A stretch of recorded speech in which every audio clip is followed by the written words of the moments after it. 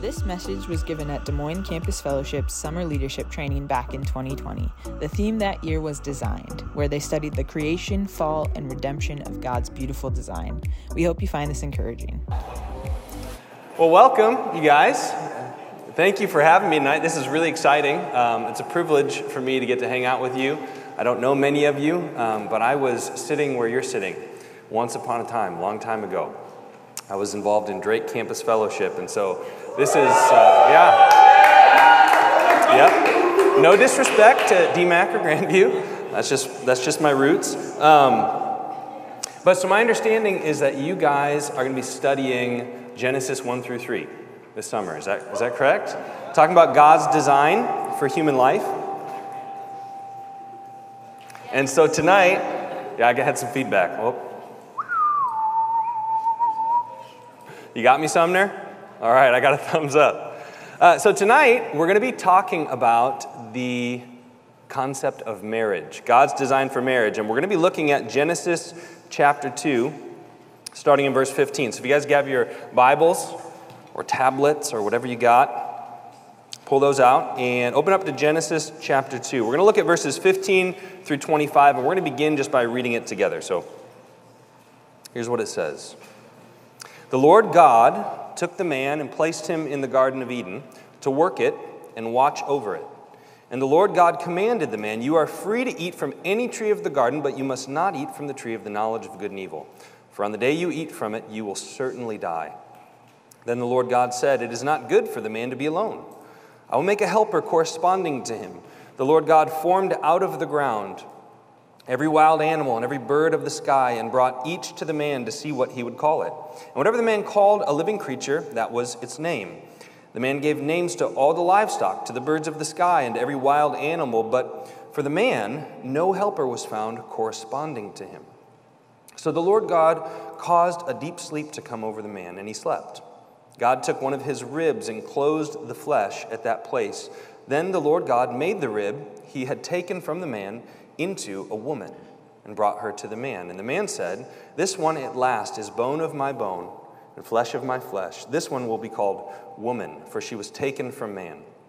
This is why a man leaves his father and mother and bonds with his wife, and they become one flesh. Both the man and his wife were naked, yet felt no shame." Now, before we get started, a couple things by way of disclaimer. We actually are not going to study through this text tonight, but I wanted to share it with you because it is foundational to God's design for marriage. And what we're going to do is we're going to let the Apostle Paul preach the sermon tonight. And so we're going to look at Ephesians chapter 5, where the Apostle Paul gives us an exposition of this text. So that's what we're going to do. And before we get into Ephesians 5, I thought I would ask you guys a question quick to start. So show of hands, how many people in this room, and if you're staff, you're not a student, you still have to raise your hand. How many people in this room are married? Show of hands. I got four people. All right. I figured that's what it would be. And so this is going to be, the way that we approach this topic might be a little bit different if this was a room full of married people. Some of you guys might not know me. I'm one of the pastors at our Altoona location. My name is Darren Miedema, and I am a happily married man. Very thankful for that. But I got connected to the church all the way back in 2002 through Campus Fellowship at Drake University. And God used those years at Drake really to radically transform my life. And so when we graduated in 2006, we had a little Bible study of sort of post-Drake, didn't really know, kind of awkward, no home, didn't know what we were doing. And about a year after that little Bible study of about 30 college grads decided that we were going to start the downtown church, the downtown location, which is this location we're sitting in right now. And so it's pretty incredible to be a part of that. And what happened is we started with about 30 people, and over the course of the first year, we probably had something like 100 people, which is pretty good. We were very excited about that. And so we were meeting a lot of new people, a lot of young single people coming into the church and coming to Christ. And so I was meeting a lot of new people, making a lot of new friends. But there was this one girl in particular that I couldn't help but notice. Her name was McKenna Sprague. And I remember the first time I ever saw her at church, I remember thinking, wow, that's weird. I didn't know that there was supermodels that live in Des Moines, Iowa. But there's one right there, And so naturally I was terrified of her. But over the course of about the next 2 years, what I noticed from a distance was that she really loved Christ. And she really loved people, and she was humble, and she was under authority, and she was really all in on the Great Commission. And so I decided to follow Beyonce's advice, and I put a ring on it. It was pretty much that simple. Wasn't that simple. But for those of you guys who don't know my wife, here's a picture of her right here. There she is. That's my beautiful bride, McKenna. And my marriage to this sweet, gorgeous girl has been by far, apart from the grace of God and coming to Jesus Christ, it's been by far the greatest privilege of my life. Marriage is an incredible, incredible blessing. And I think that this is the way that God has designed it, is that apart from himself, one of God's greatest gifts to humanity, we see it happening right here in Genesis chapter 2. It is marriage. It's a wonderful, wonderful gift. And apart from Christ, there is nobody in the world that I love more than my wife. There's nobody who's a better friend to me. There is nobody who knows me better. There's nobody who's more helpful or encouraging to my life than McKenna. It's not my kids. I love my kids, but it's not my kids. It's not my parents. It's not my friends. And that's saying a lot. God has given me some amazing friends and family, but nobody compares to my wife. Nobody brings me more joy or fulfillment than her. But it has not always been that way, believe it or not. We've been married for 10 years, and I would say the first 3 to 4 years of our marriage did not feel like a privilege. They felt at times like a trial. Now, maybe I'm being a little bit overly dramatic, but it was really, really hard at times, and it wasn't characterized by joy and intimacy and unity. It was characterized by frustration and confusion and anger at times and pain, not 100% of the time. We had a lot of good memories from that first few years of marriage, but a lot of difficulty, a lot of conflict. And so here's how I want to encourage you as a group of young people, most of whom are not married, okay? This is what I want you to understand, is that marriage is difficult, okay? Marriage is hard. Now here's what probably happened when I just said that. Half of you are thinking, nah, I don't think so. I don't think that's right. And the other half of you are not very excited about what I just said. So some of you are thinking, I don't know if I want to hear this.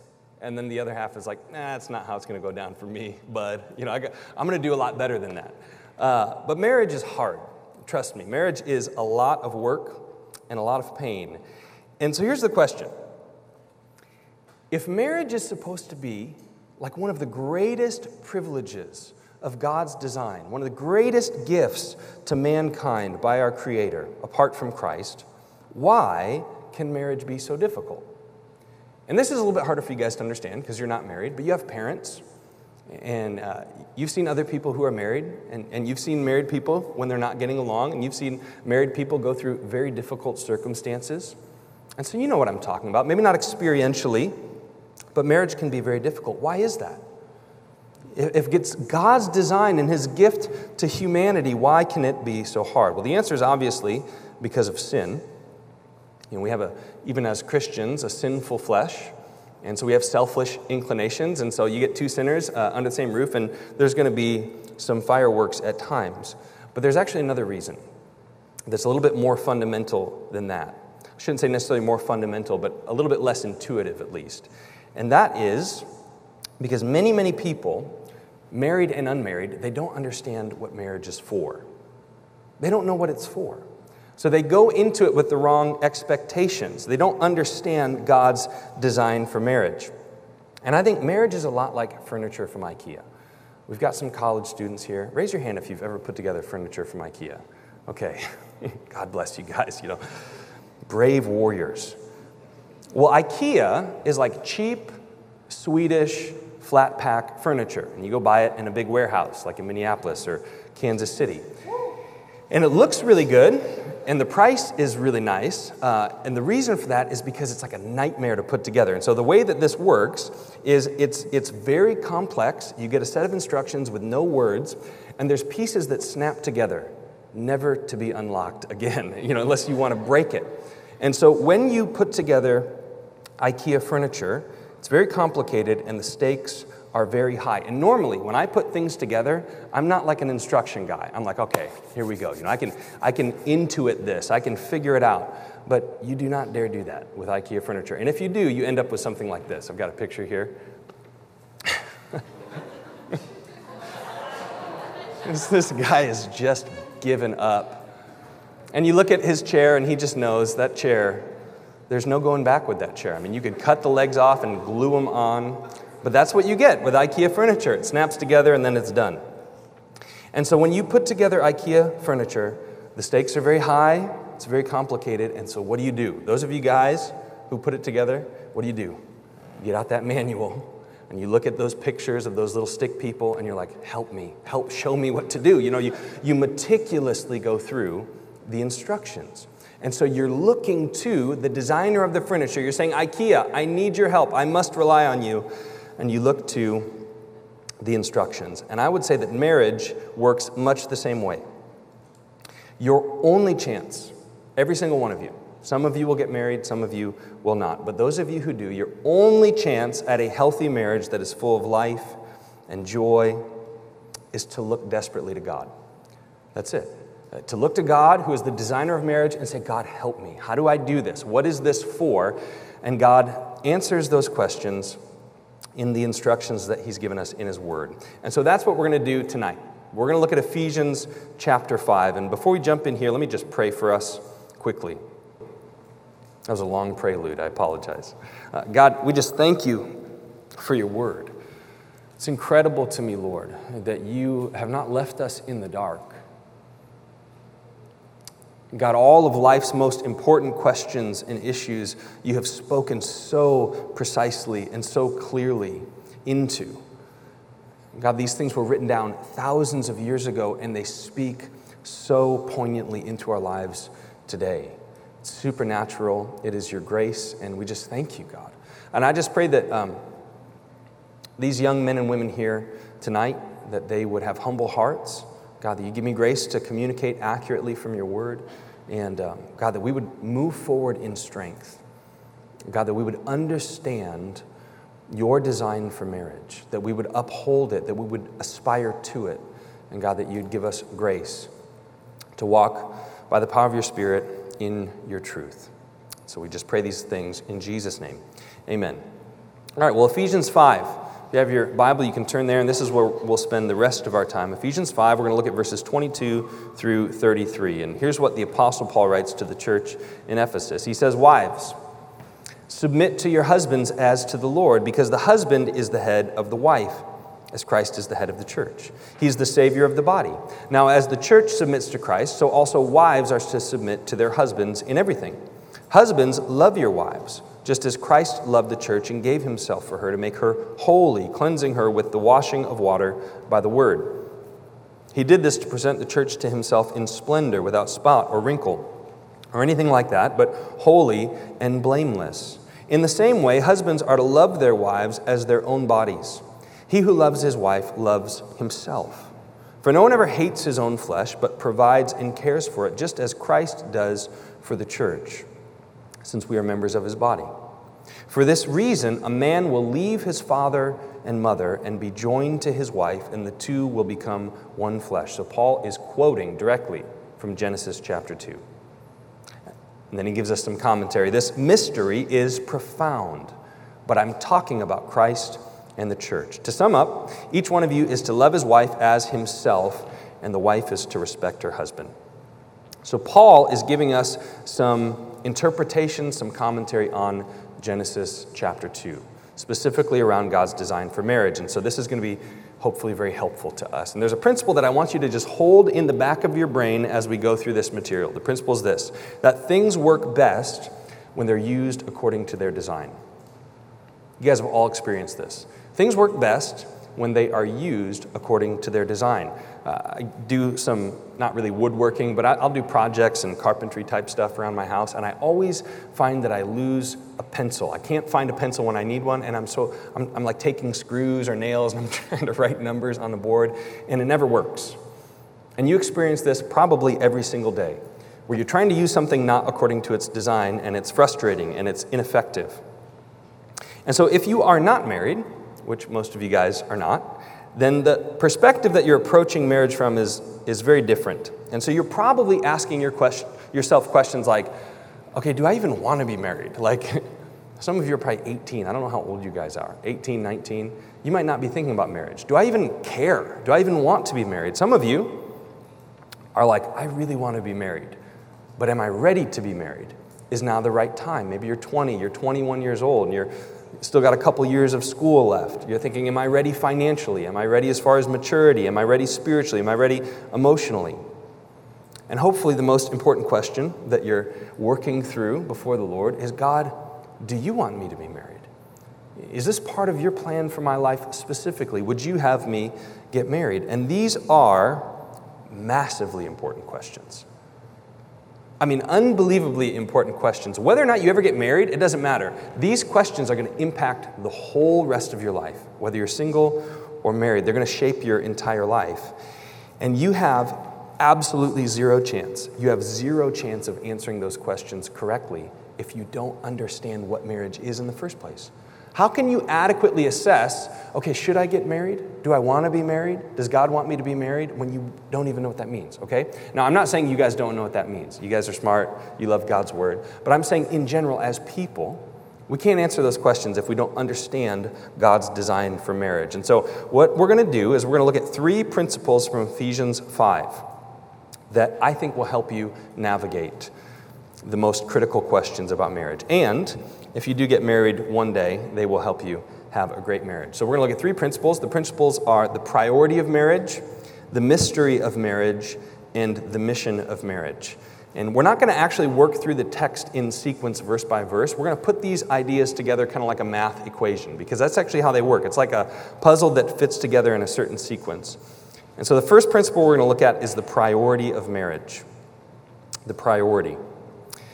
And so I would say the first thing that you need to understand, according to the Apostle Paul, about marriage and God's design for your marriage is how high the stakes are.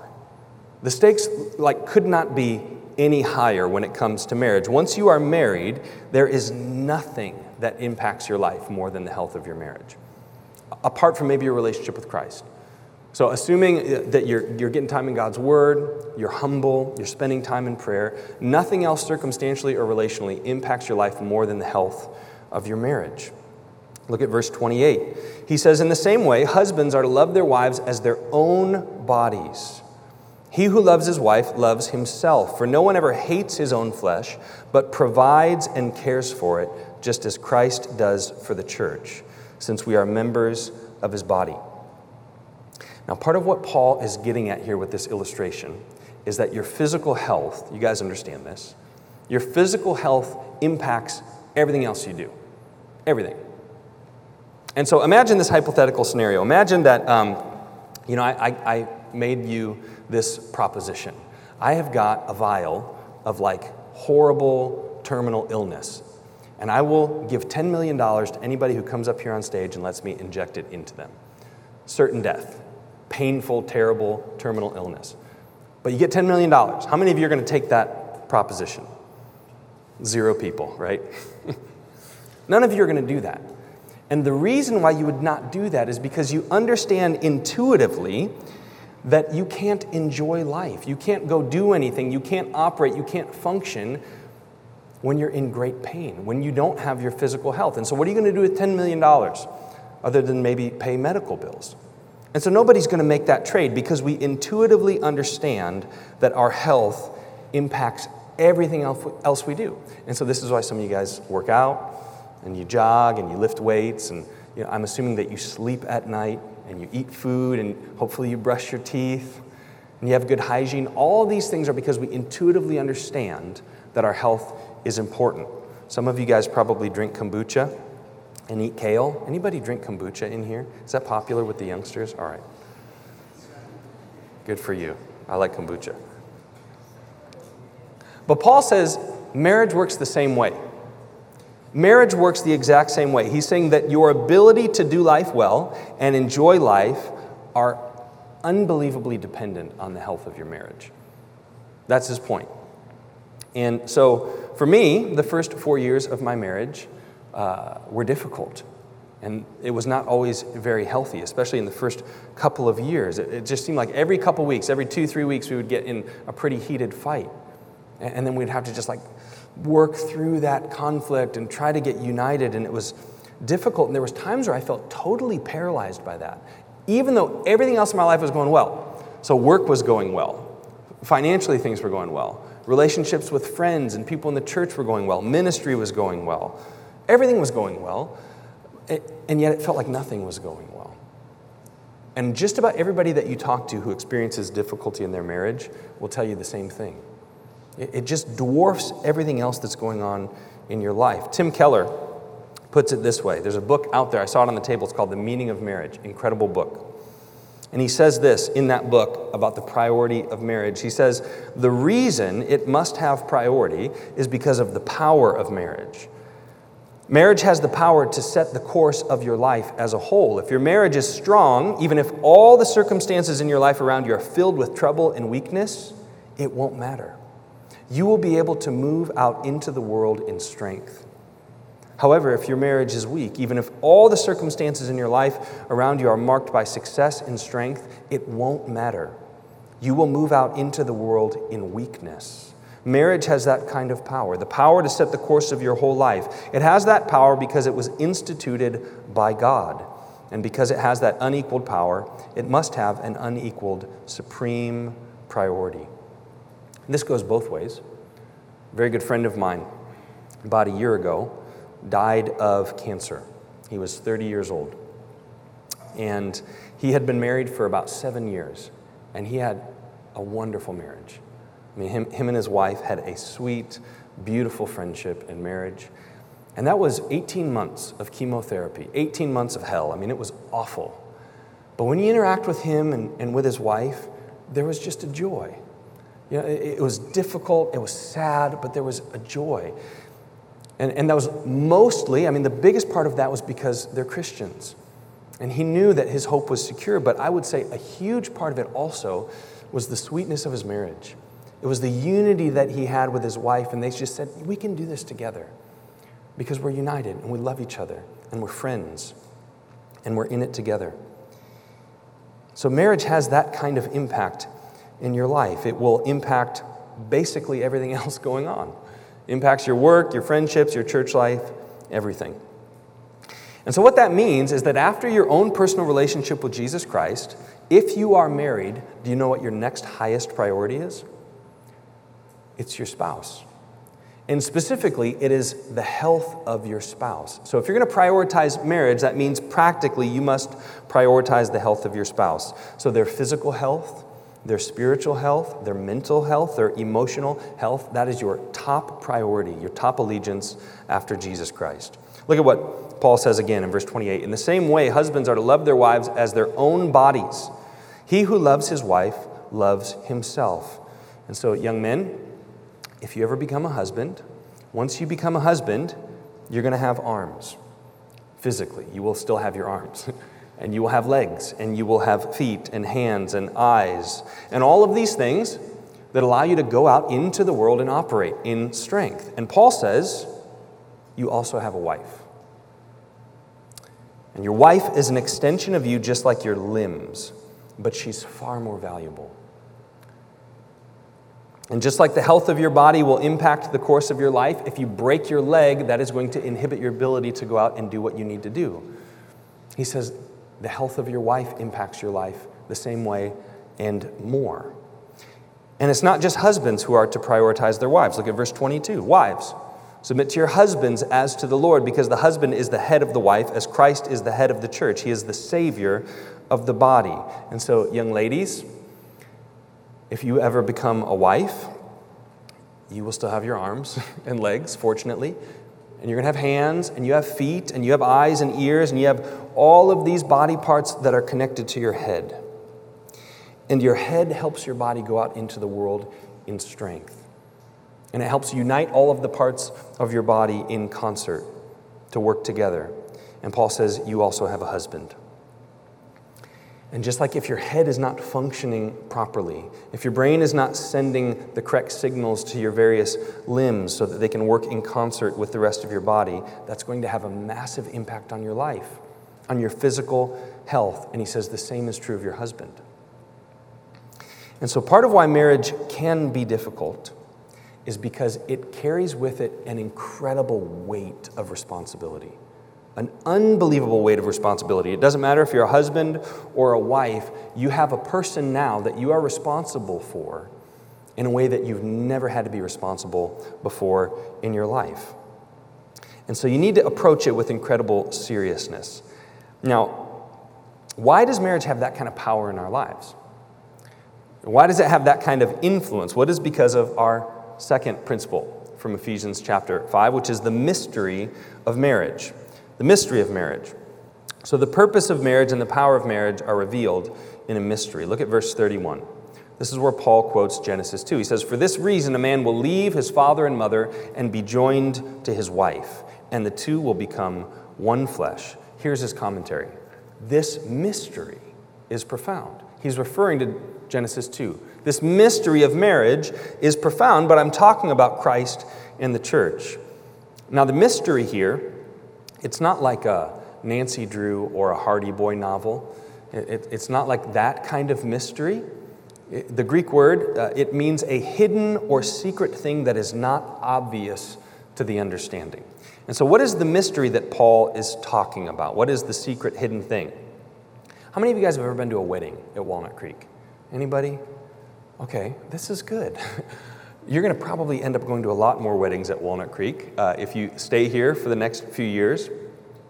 But if you've ever been to a wedding at Walnut Creek, then you've probably heard this passage taught on. Ephesians 5, two become one flesh. This mystery is profound. And when you get a little bit older like me, if you're still at Walnut Creek, you will have heard this passage explained no less than like 150 times. And so what can happen is you say, yeah, I got it. You know, marriage, mystery, Christ and the church. Got it. Next. Seriously, and that can be our attitude. But it is so much bigger than that.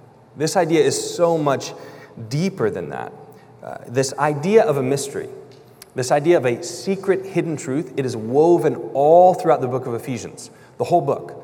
And Ephesians is not a book primarily about marriage. We get this one little paragraph about marriage, but this idea of a mystery is a main theme in the book of Ephesians.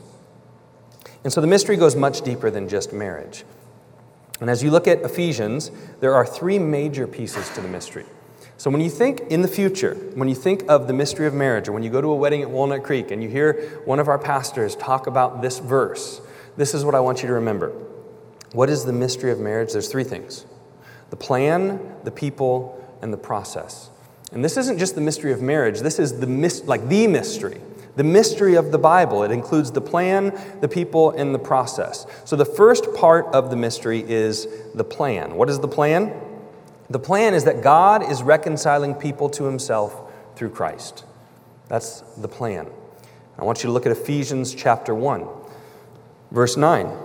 Paul says, "He made known to us the mystery of his will, according to his good pleasure that he purposed in Christ as a plan for the right time."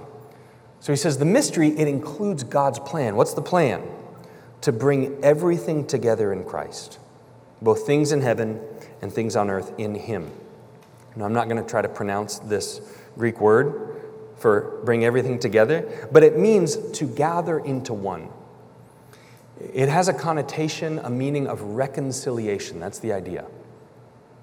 This is reconciliation. This is God reuniting things that were broken apart because of sin. This is the gospel. So if you go all the way back to Genesis chapter 3, God created Adam and Eve. He created the universe. He created everything in it. God is holy. He's perfect. He's righteous. He's just. He's completely without any defect or sin of any kind. And he made a perfect universe.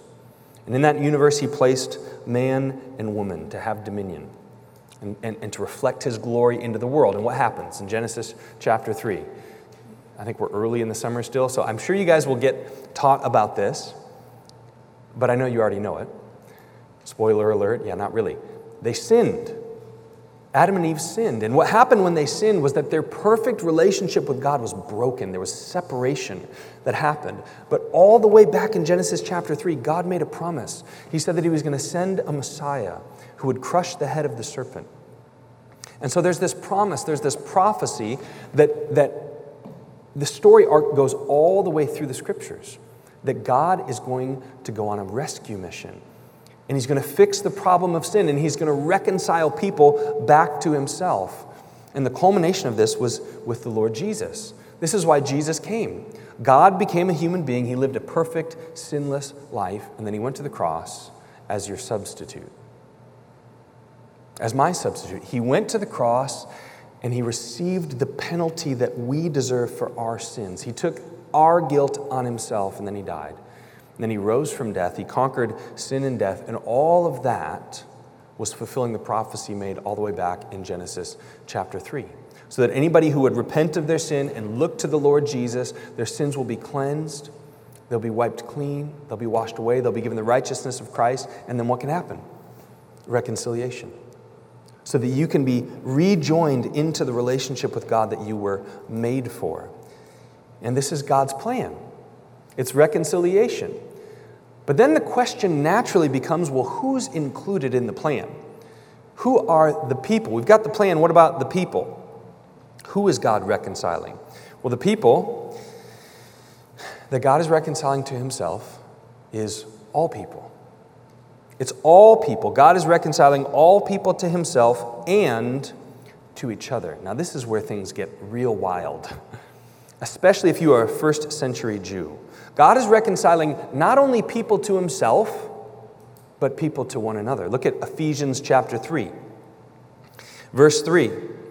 Again, we see this language. Paul says, the mystery was made known to me by revelation, as I have briefly written above. By reading this, you are able to understand my insight into the mystery of Christ. This was not made known to people in other generations, as it is now revealed to his holy apostles and prophets by the Spirit. So that's a really long way of saying, I'm about to tell you what the mystery is. What's the mystery, Paul? Verse 6. The Gentiles are co-heirs, members of the same body, and partners in the promise in Christ Jesus through the gospel. Now, I was thinking about this week. Oftentimes, I think how insane this would have sounded to a first century Jew, or Gentile for that matter, it gets lost on us. But I actually think right now, the cultural moment that we're living in, we might be able to understand it a little bit better, a little bit. Jews and Gentiles did not coexist. They did not like each other. They did not interact. They weren't friends. They didn't work together. They were totally separate. And the Jews, they had a unrighteous, ungodly sense that they were better than everyone else in the world. All the nations that surrounded them, all the nationalities, all the ethnicities, they said, no, we're God's chosen people, and you guys are all inferior. And here comes Paul, and he says, do you want to know what the mystery is? You know what God's plan is? That the Gentiles are in the kingdom. They are part of the people of God. They are members of the same body. I mean, that is unbelievable. That's mind-blowing, earth-shattering. Part of the mystery is that two people who are so different, Jews and Gentiles, could be brought together into one people. Look at Ephesians 2, verse 15. He says, he made of no effect the law consisting of commands and expressed in regulations, so that he might create in himself one new man from the two, resulting in peace. Now, does this sound familiar at all? Two become one. What does that sound like? Well, it's a description of the utmost unity. That's what it is. When two people become one person, you can't be any more united than that, and it is the exact same imagery used to describe the unity between a husband and a wife. Look again at verse 31. For this reason, a man will leave his father and mother and be joined to his wife, and the two will become one flesh. You're starting to get a little bit clearer picture of what the mystery is. And so you have this incredible reconciliation between man and God, but then it extends to all people. So people will be reconciled to each other, Jews to Gentiles. And that's God's plan. But then he says, not only are they going to be reconciled, there's going to be unbelievable unity. It's not that they're not going to just get along. The two will become one. There will be unity in the church. Now, how is God going to unite people to himself and to each other? Well, the first step is the gospel.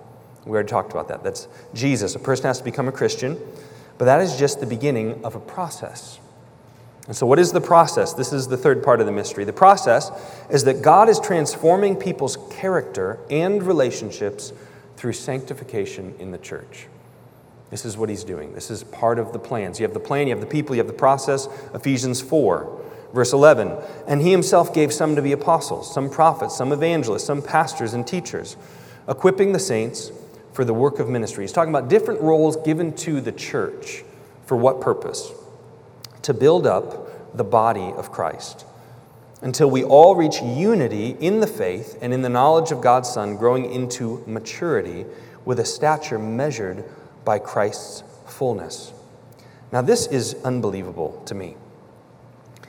God's plan is not just to reconcile people to himself and to save them from sin, give them eternal life, but it's to take each one of us that he pulls out of darkness and then to mature us and to make us just like Jesus. So we don't just get saved from sin, but we get changed. We get transformed over time. So we get new values and we get new desires and we get new ways of thinking and new attitudes and new affections and new pursuits. This is the process of becoming more like Jesus, and this is called sanctification. And so here's the mystery, to sum up. God is reconciling the world to himself through the gospel in the church. These are his people. And he's gathering these people from all over the world and not only taking care of the guilt of their sin, but he's also actually healing them of the effects of sin by transforming them into the likeness of Jesus Christ. And what Paul is saying is that for centuries, the people of God didn't understand this. It's been revealed to us now through the Lord Jesus. So this is the mystery. And if you want to understand God's design for marriage, you have to understand this mystery. Why? This is basically biblical theology. Why do you need to have a good biblical theology to understand marriage? Well, what happens is from Ephesians 4 through the rest of the letter, we're going to get instructions on how this plays out practically. So if you look at Ephesians 4, 5, 6, it gets really practical. The first 4 chapters are very theological, really doctrine heavy, and then he gets really practical. So he's answering the question in chapter 5, how can we be reconciled through Christ? How can we be sanctified in Christ? And it's within that context that he comes to marriage. And so marriage is like this little microcosm of the greater mystery, and this informs the mission of marriage, the purpose of marriage. Now, do you guys remember the key principle that we talked about at the beginning? The idea that things work best when they're used according to their design. The same is true of marriage. And when you ignore this principle, you're going to run into all kinds of problems. We've got a few examples of this here. Like these guys, for example, they decided that they wanted to use, what do you call those? Air mattress. I was thinking inflatable. It's not an inflatable. It was an air mattress. It looks like an Ozarks Trail air mattress, probably from Walmart. And they said, we want to do some wakeboarding. We don't have a wakeboard or a boat or a lake, but we've got an air mattress. And they probably thought that this was going to be super awesome. And you can tell by the picture that it doesn't really look that awesome. Or these guys, this next one here.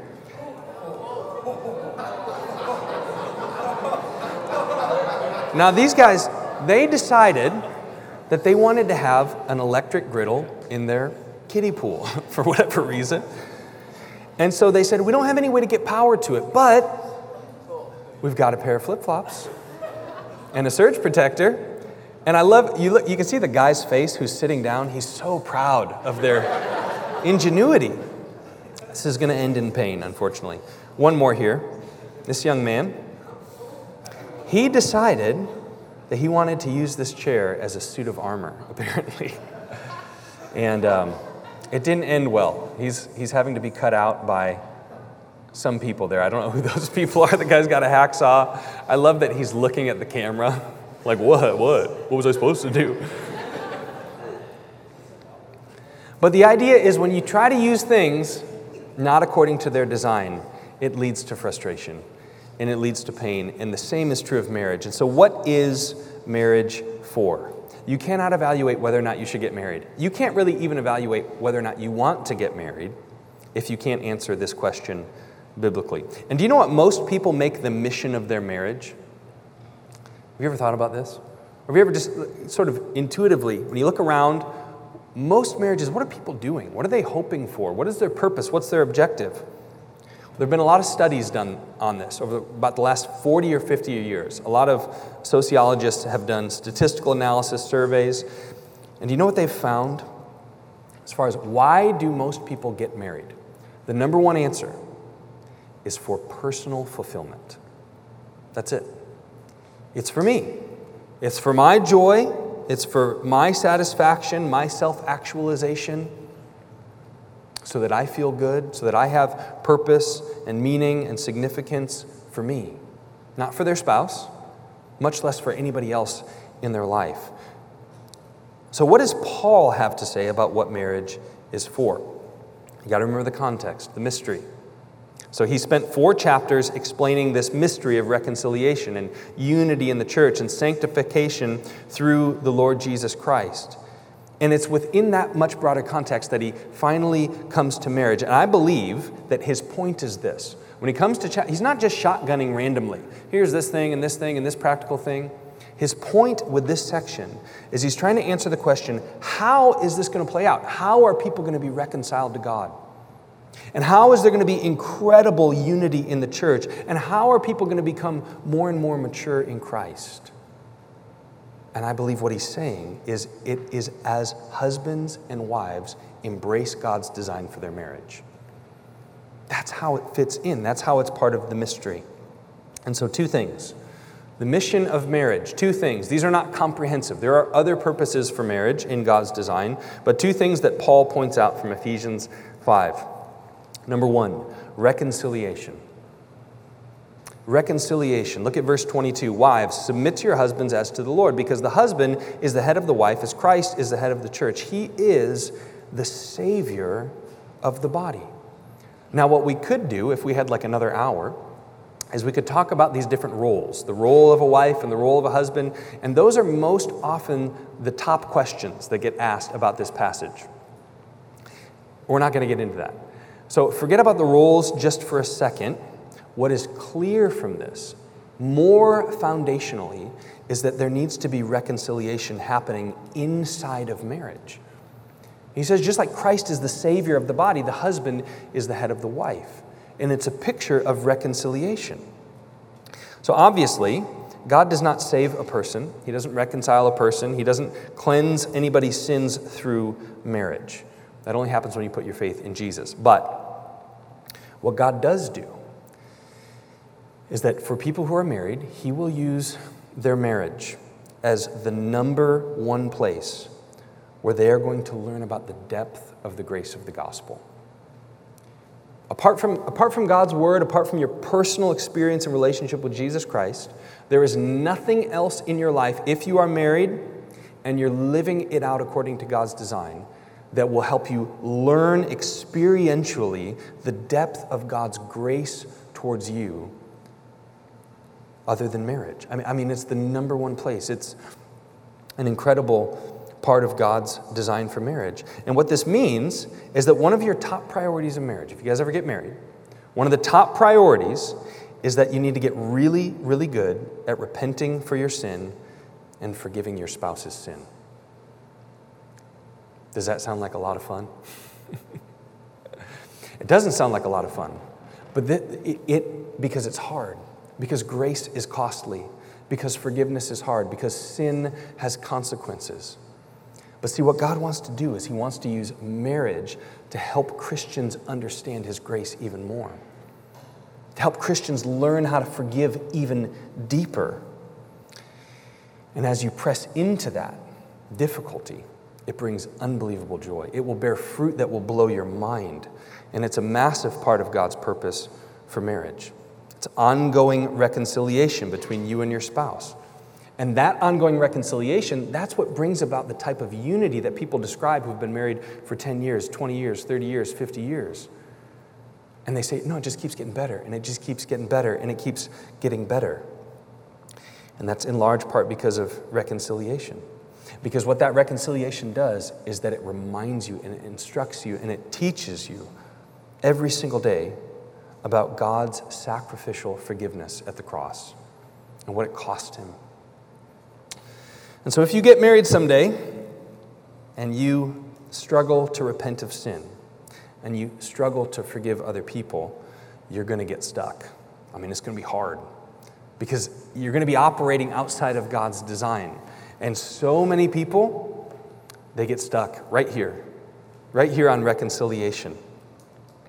And so I want you guys to ask yourselves a couple questions. If you're thinking about the future landscape of marriage for you, a couple questions that I think will be helpful. Number one, how are you doing with confession and repentance when you sin? How's that going for you now as a single person? Because if you struggle with it now, you're going to struggle with it more when you get married. If you struggle with it now because you say, I don't want to hurt my friends, I don't want to feel embarrassed when I have to confess this thing or repent of this thing, that gets exponentially more difficult in marriage. Or if it's because of pride, a different kind of pride, where you say, I just don't like to be wrong.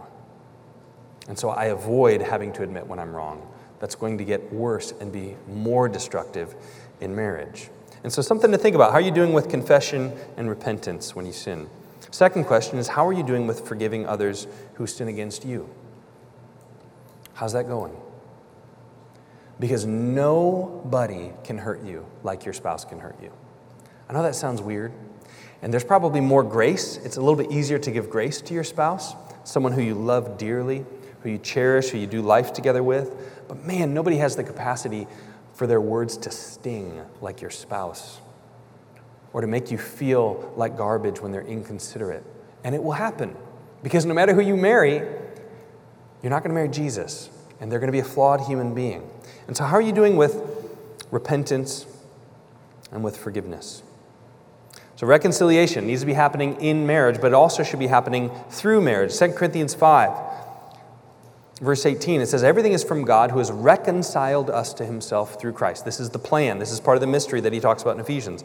And has given us the ministry of reconciliation. That is, in Christ, God was reconciling the world to himself, not counting their trespasses against them. And he has committed the message of reconciliation to us. Therefore, we are ambassadors for Christ. Since God is making his appeal through us, we plead on Christ's behalf, be reconciled to God. And so the plan is reconciliation. And part of how God is going to communicate that plan to the world is through you guys. And through me. It's through Christians. It's through the church. And so when two Christians come together in marriage, one of the primary activities of a biblical marriage is evangelism. That's what it is. It's not playing beach volleyball. You know, it's not taking the jet skis out. It's evangelism. Now, it doesn't mean you don't have fun in marriage. But when we talk about fundamental design for marriage, one of the primary activities is evangelism. It is going into the lost world together as partners, ambassadors for Jesus Christ. There's a mutual intentionality, you and your spouse. We're going to reach our neighbors. We're going to reach our extended family members. We're going to reach our friends, coworkers. And what I've noticed over the years is that when my wife and I are being intentional to reach lost people together, it's so much easier to give each other grace. Because the gospel is just right there. It's like there's this objective that we're working towards together. We're praying for people together. And when that fades, your grace for each other tends to fade as well. And so that's number one, as far as the mission of marriage, God's purpose for your marriage is reconciliation. Number two, sanctification. Look at verse 25. Husbands, love your wives just as Christ loved the church and gave himself for her to make her holy, cleansing her with the washing of water by the word. He did this to present the church to himself in splendor, without spot or wrinkle or anything like that, but holy and blameless. Now again, A lot of this has to do with roles, specific instructions for husbands, specific instructions for wives, but what is rooting that instruction is the idea that in marriage there should be sanctification happening, that both husband and wife together are becoming more and more like Jesus. And what that means is when you get married, God is going to use your spouse to refine you, to mature you, to change you, to make you into something that you aren't right now today, and to make you stronger, and to make you more like Christ. Now, how does that happen? What happens just like all sanctification happens, unfortunately, it happens in large part through pain. That's how sanctification happens. That's how strength is developed. That's how maturity is gained. Look at 1 Corinthians 9. Verse 24, don't you know that the runners in a stadium all race, but only one receives the prize?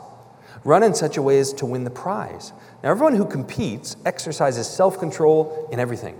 They do it to receive a perishable crown, but we an imperishable crown. So I do not run like one who runs aimlessly or box like one beating the air. Instead, I discipline my body and bring it under strict control so that after preaching to others, I myself will not be disqualified.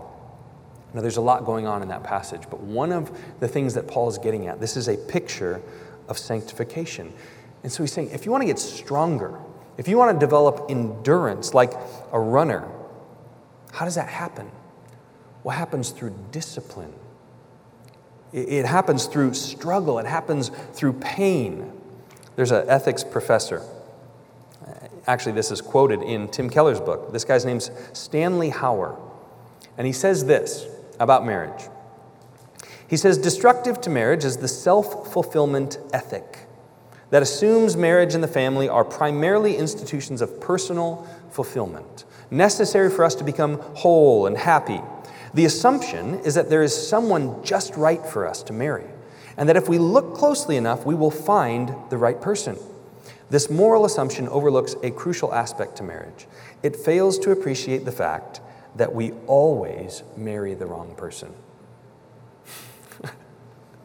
I don't know Stanley Hauer, but he sounds like a guy that I would like to hang out with. And maybe you guys think I'm really weird, but this is so helpful. Because what is ubiquitous in our culture as modern Americans is that like there's this perfect person out there for you. And if you can just find them, then your marriage is going to be blissful. And that is not the way it works. What he means when he says you always marry the wrong person is that the person that you marry is not the person that God intends them to be 10 years from now, and 20 years from now, and 50 years from now. Because of sin. We are all, as Christians, in this process of sanctification. And so when you marry someone, they are not who God wants them to be yet. They're saved by the blood of Christ. They're made holy. They're justified in His eyes, but He's got work to do on you and on them. And so in that sense, you always marry the wrong person. There's always going to be difficulty. There's always going to be pain. And I think one of the most common frustrations that I come across, people who are struggling in their marriage, do you know what it is? I hear this often. It's, man, she's always just trying to change me. He's always trying to change me. He's trying to get me to do things differently.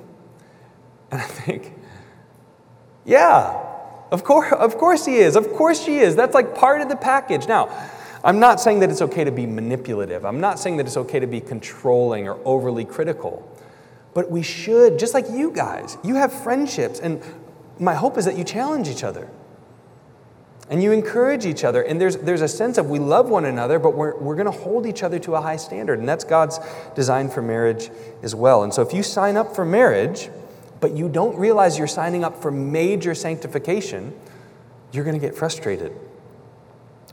You're going to get stuck if you're not open to being corrected. If you're not patient and kind with your spouse as God changes them. And I think one of the great ironies of marriage is that so many people, they think about marriage and family and their home as like their refuge for the difficulties of life. Work was hard, I can't wait to go home, put my feet up. This is their refuge. When the reality, when you think about the spiritual realities that are going on, that we have a God who loves us and we have an enemy who hates us. And he's trying to thwart our lives and our impact for the gospel. And where he can strike easiest and most closely is in your home. It's in your marriage and with your kids. And so home really is where life's difficulties manifest with the most intensity and the highest stakes. And years ago, a good friend of mine said something to me that is stuck. And this has been so helpful. He said, if you go home looking for rest, you will fight. But if you go home to fight, you will find rest. That's Dan Rood. Professor Dan Rood. That is so true. If you go home, not to fight, it's a play on words, but if you go home and you say, I'm going to serve, I'm going to lay my life down, I'm going to fight to wash my wife with the word and instruct my kids biblically with patience, which requires supernatural power. If you go home to fight, you'll find real rest in your marriage, real joy in your home life. And so God wants to accomplish sanctification in marriage, but part of his mission also is to accomplish sanctification through marriage, which means that one of the primary activities of marriage has to be discipleship. Discipleship. That you and your spouse together are ordering your lives so that you can be involved in helping younger believers mature in their walk with the Lord. And then if you have children, that's going to be a huge part of your family life, is discipling those little kiddos. Discipling people at church who've come to Christ. Maybe it's your neighbors and you've led them to Christ. And now you need to set your life up so that you can get involved together in their marriage. Teach them the Bible. Teach them these principles. But it's costly. It's costly. There were two things that really began to turn the tide in my marriage. McKenna and I mentioned the first 3 or 4 years, pretty difficult. But there's two things that really radically transform things around year 4. Any guesses as to what those two things were? Reconciliation and sanctification. Yeah. There's a lot of other stuff too. I mean, we just had no idea what we were doing. I think we got married and we were pretty good about reaching out to people. We were all in on the church, sharing the gospel, trying to make disciples, serving. We just didn't really know how to do it together. We were so used to doing it on our own. But I would say more than kind of figuring out some of that, how do we do this together, was that we learned how to give each other grace. And we learned how to embrace being sanctified. This took me a long time. I remember the moment. I won't tell the story because we're getting long here. But I remember the moment that God was like, no, Darren, I'm trying to change you here. And I said, oh, okay. And it's not always easy. To this day, I mean, marriage is going to be work. But man, marriage is a sweet, sweet, beautiful thing when you embrace God's design. And so just quickly, I've got 2 points of application for you guys. Number 1, understand God's design for marriage. You got to understand it. You got to embrace it. And these principles, 2 principles from Ephesians 5, they are not the exhaustive list of God's design for marriage. God has designed marriage for unity, and he's designed it for friendship, and he's designed it for pleasure and for intimacy and for raising children. He's designed it. All of those things are included in his design. But I think those things are a little bit more intuitive. Like most of you guys, if I said, what do you think God's design is for marriage? You'd probably be able to fill in all of those blanks. And I think typically when people get tripped up in their marriage, it's because of these 2 things. It's because of sanctification and reconciliation, that they don't understand how integral that is to their marriage relationship and how to do it together, how to have it in their marriage and through their marriage. So they don't understand the missional aspects of God's design of reconciliation and sanctification. Number 2, application. Aim at God's mission first. So most of you guys are single, and it's good. It's very good, very helpful, very necessary to understand God's design for marriage. But what can happen at your age, I've been there, is you get preoccupied with it. And you think, I got to get a girlfriend, I got to get a boyfriend, and there's this thing inside of you that can start to freak out. And one of the best ways to combat that is that you aim at God's mission first.